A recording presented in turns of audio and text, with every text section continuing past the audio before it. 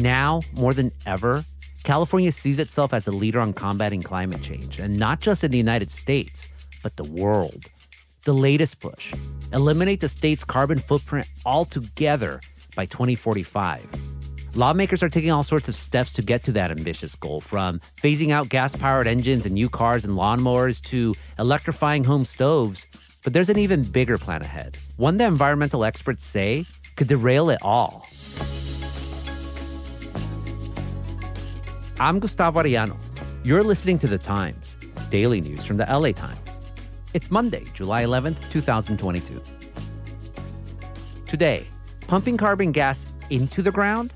It sounds like something out of a sci-fi novel, but that's exactly what California says is key to be able to make the state carbon neutral. Can it work?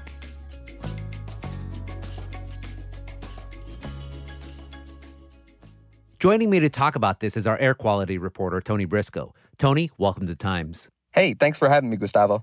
So recently, the Supreme Court issued a ruling that made it a lot harder for federal agencies like the EPA to do these big moves to tackle climate change. What did the ruling say, and what didn't it say?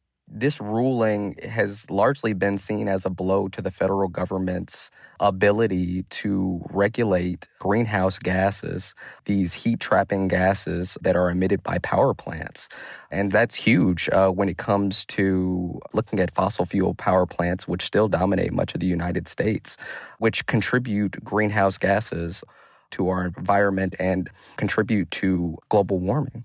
So if it took away the power from the federal government, what did it do for state government? For state governments, I would say it had a minimal effect, but it kind of re-emphasizes, according to a lot of experts, the importance of states and deciding their own kind of climate futures. And for a lot of environmental advocates, they're happy that many of the larger states, including the most populous state in the country, California, has made very big climate goals. And all of this is leading to California wanting to eliminate its carbon footprint completely by 2045.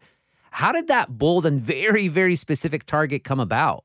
So in 2006, the state legislature actually passed a law. It's the most comprehensive state climate action plan so far, essentially requiring a state program to lay out a roadmap, essentially, of where we're going in terms of our goals to reduce greenhouse gases and eventually go carbon neutral. The bill tells industries such as utility and cement plants and refineries to cut emissions of gases like carbon dioxide by about 25% in 14 years. We want to be the first to do our share, to say to the rest of the nation, let's all follow suit, and let's work from the bottom up to get our Congress and our government at the national level to play the pivotal role that it needs to play internationally. So it set a number of benchmarks, the first of which was in 2020, where the goal was to say, hey, let's get back to 1990 levels in terms of the amount of greenhouse gases that we're emitting. And we actually achieved that fairly easily. We achieved that benchmark years earlier, I think in 2016. The next hurdle is going to be a lot more difficult. It's in 2030, where we're hoping to get 40% below that 1990 threshold. And so this plan is updated every 5 years. And so this plan that's currently being finalized this year by the state sees us finally through to carbon neutrality by 2045, which that's something that former Governor Brown laid out as a goal, that California should be carbon neutral no later than 2045. So that makes that happen through a number of different avenues. So how do California officials say this carbon neutrality plan is going to actually work? It's going to be a big lift. This really calls for the widespread adoption of electric vehicles. We're going to need to have, according to this plan unveiled by the California Air Resources Board, 30 times the total number of zero-emission vehicles on the road. We're going to have a fourfold increase in solar and wind energy. We're going to have to make sure that we're doing prescribed burning to protect our natural environments, which naturally sequester carbon dioxide, our forests. And the plan also calls for a 91% decrease in in-state petroleum demand. And one of the most controversial aspects of this kind of proposal that is being finalized by the state actually involves a very small segment of the state's carbon emission reductions, but it's absolutely essential according to state officials. It's called carbon capture. We'll be back after this break.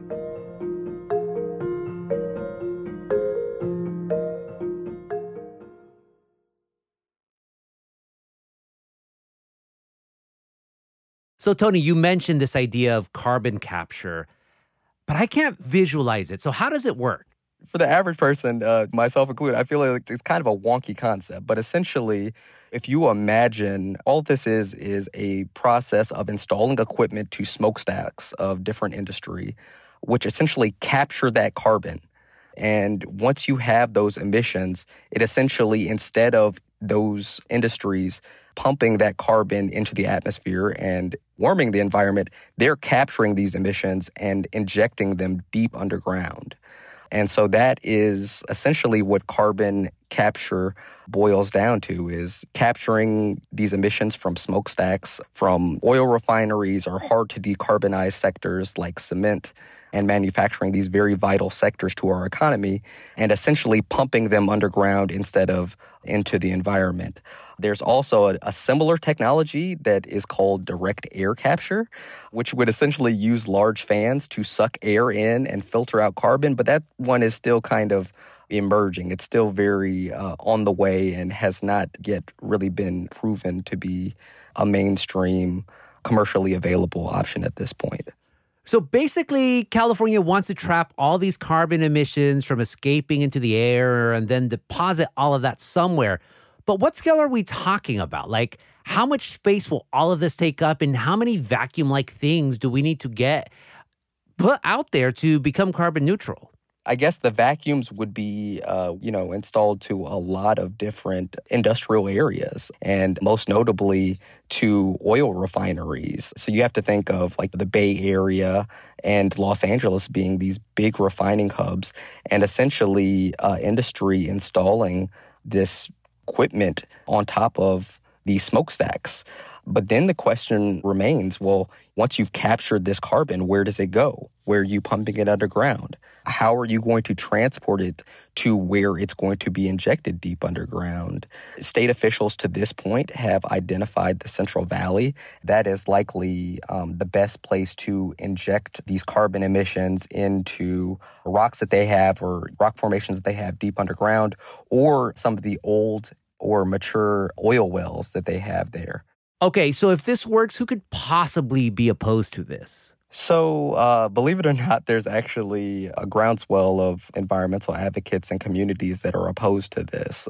A lot of them raised concerns about safety in terms of where is this going to be stored underground? How do we know that once these carbon emissions are being stored underground, that they'll stay there? I mean, we live in a very seismically active state, a very earthquake-prone state. And researchers have suggested that earthquakes could potentially make these underground reservoirs of carbon dioxide susceptible to leaks. So I think that that is a very fair question. And, I think that they're also skeptical because I think a lot of community members and environmental advocates would rather just see direct cuts to this type of industry. If you want to phase out certain fossil fuel use, they would rather see that industry being phased out altogether rather than certain kinds of equipment being installed to capture that technology and allow them to continue carrying on. Another big question as a part of this is, why are companies motivated to pump this carbon underground? What kind of really led to that? And carbon dioxide is actually a very big commodity, believe it or not, to oil companies. They pump carbon underground into very old oil wells to flush out essentially the dregs, the very hardest to get to, the very bottom portion of oil. And they can extract millions of barrels of oil in these mature oil fields, which California has a lot. So a lot of environmental advocates are saying, are we simply trying to pump these carbon emissions underground to avert catastrophic climate change? Or are we doing this to extract more oil and prolong fossil fuel use? Wait, I thought the point of this plan was to go carbon neutral and wean us off of fossil fuels? Yeah, and I think that that's what really, concerns a lot of people at this meeting is that, in asking the California Air Resources Board, they've told me that their current road to carbon neutrality under this proposal to become carbon neutral by 2045, they have not accounted for any of the emissions from carbon capture and sequestration being used in what's called enhanced oil recovery. So essentially, they don't expect any of these companies to pump carbon underground to extract more oil. But there really is no framework at this point to prevent them from doing that. In fact, it's really incentivized through both federal and state grants that say, if you're pumping carbon underground, whether you're extracting oil or not, we're going to give you a tax break. What are experts you're talking to saying about all this? One expert in particular who is very familiar with the economics of this carbon plan essentially was saying that really there's no economic value to sticking carbon to the ground. You certainly would get tax incentives from the state and federal government if they're available. The only real incentive for these companies, the only real way that it becomes profitable is if they're extracting more oil. So that really raises a lot of eyebrows for environmental advocates because currently there's about 17 proposals that have been submitted in the state of California in recent years to pump carbon underground as a part of this type of technology, carbon capture technology. And right now, all of those proposals say that they're doing it solely to store this carbon underground, not for oil extraction. But a lot of people don't think that that's what ultimately will happen. Most of these kinds of operations around the globe and within the United States use this as a way to extract more oil.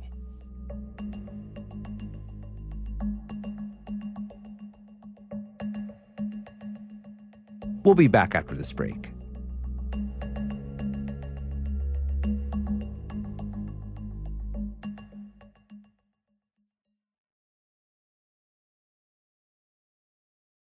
Tony, you were explaining how climate experts are worried about carbon capture because the oil industry is actually using it to extract more fossil fuels.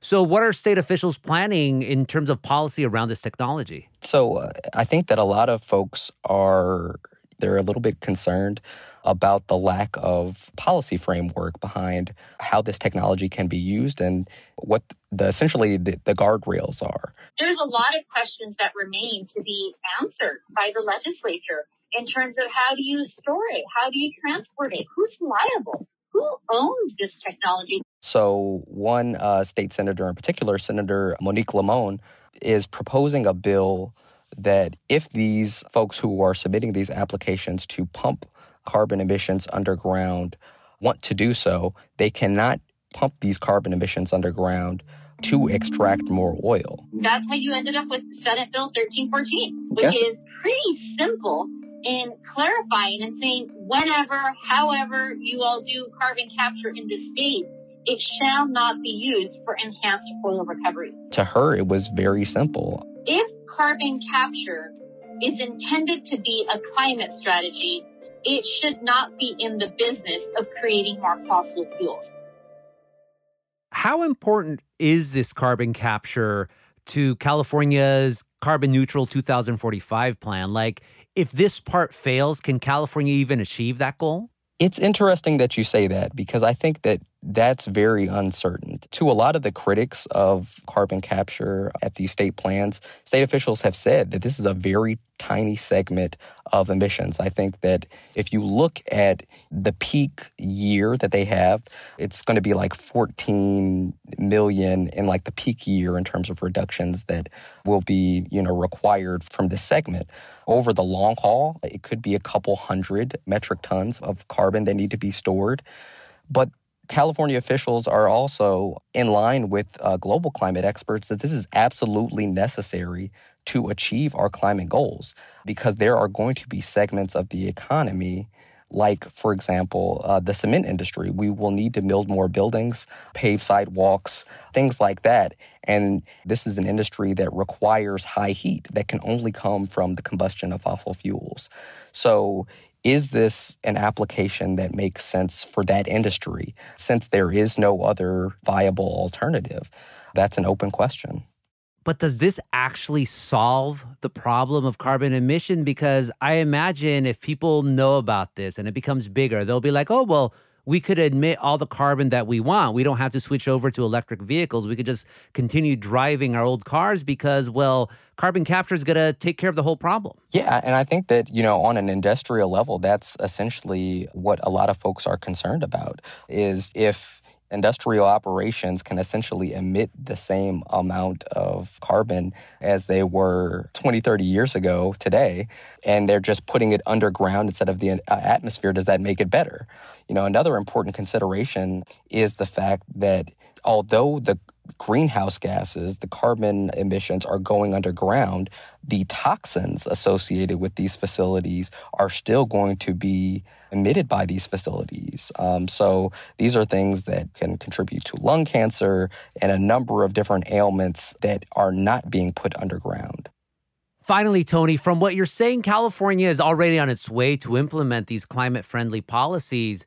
But it's just California, and failure at the national level still means a less stable environment for the state. So going back to the Supreme Court's ruling on the EPA, what are the implications for California moving ahead with this plan? Yeah, that's the million-dollar question. One critical flaw that folks have pointed out is the fact that this climate plan really only accounts for in-state petroleum demand. And that includes refining oil for what Californians would need. But in reality, California refines oil for a number of surrounding states, including Nevada, Arizona, and I believe Utah. And so even if California is able to reduce petroleum demand in-state, the question is how much demand really comes from these neighboring states that we are still supplying. California, like a lot of states, will now be kind of left to their own devices. It really makes each state decision that much more important. Whether that's more investment in incentivizing zero-emission vehicles, whether that's more prescribed burning to protect our forests and habitats that naturally sequester carbon dioxide, or whether that's more investments in green energy like wind or solar, these things are going to be absolutely crucial to paving our way to a carbon neutral future. Tony, thank you so much for this conversation. Hey, thank you.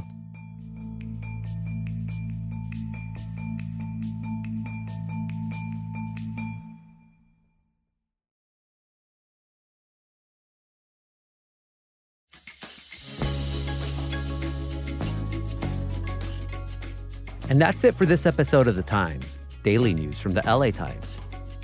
Shannon Lin was a jefa on this episode, and Mario Diaz mixed and mastered it. Our show's produced by Shannon Lin, Denise Guerra, Kasha Brasalian, David Toledo, and Ashley Brown. Our editorial assistants are Madeline Amaro and Carlos De Loera. Our intern is Surya Hendry.